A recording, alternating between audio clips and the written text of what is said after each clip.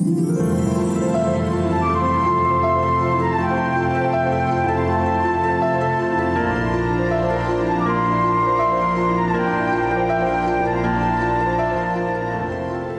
I'm the two-tip lady who loves to give tips to help make life more simple. Do you ever feel like the world's on top of you and the sky is falling in? Well, with all that we hear on the news these days, it's no wonder we feel like that sometimes. One morning recently, I felt just like that. No energy. I could only think of miserable things to think and say and do. I thought, I just wish I could go and sit on top of that rock way up on top of a mountain, like I did last year once.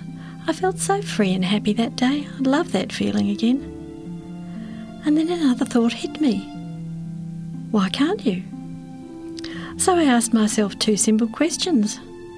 Because everything the two-tip lady does is simple, remember? And the first was, what would a happy, healthy, fit person do right now? Well, I wasn't feeling happy and I wasn't feeling fit, and my husband looked at me quizzically and said, well, if that's what you'd like to do, what's stopping us? Come on, let's go. It'll do us both good. Well, it was a hard hike, a long way. Phew, we missed the track and we got lost. We had to crawl over wet grass and red damp clay, up steep slippery slopes, and it just isn't my favourite thing. But since crawling was the only way for me to do it, I had to say to myself with great abandon, who cares about dirty clothes? And up we scrambled. Only to discover that had we gone sideways instead of up, we'd have found that lost track with much more comfort. And we'd have saved all that scary effort. But eventually, we sat on top of the rock, almost on the very top of the mountain. I sat down, so glad to drink in the magnificent view and just sit and rest on that rock. Oh, then dear husband disturbed my sense of self-satisfaction when he said, oh, come on, that wasn't a big enough goal, we can go higher. I asked myself, what would a fit person do? Well, a fit person wouldn't moan and groan that they'd done enough already for one day.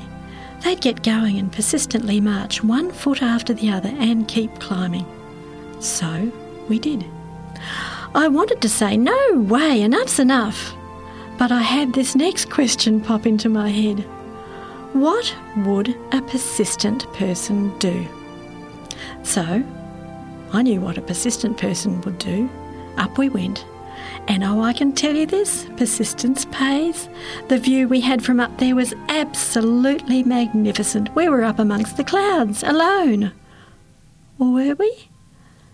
The baa of one lonely sheep broke the stillness. We felt like we could reach up into the heavens and almost touch God. And instead of feeling like the world was on top of me and the sky was falling in, I could see instead a beautiful, vast world framed by fluffy white clouds and vivid blue sky, and we were both refreshed.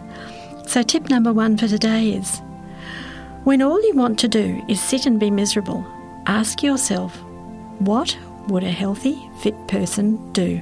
And do what pops into your head. And here's tip number 2. When the going gets tough, ask yourself, what would a persistent person do? And go and do it. That's a guaranteed track to happiness. Well, that's it today from the two-tip lady who loves to give simple tips to make life better.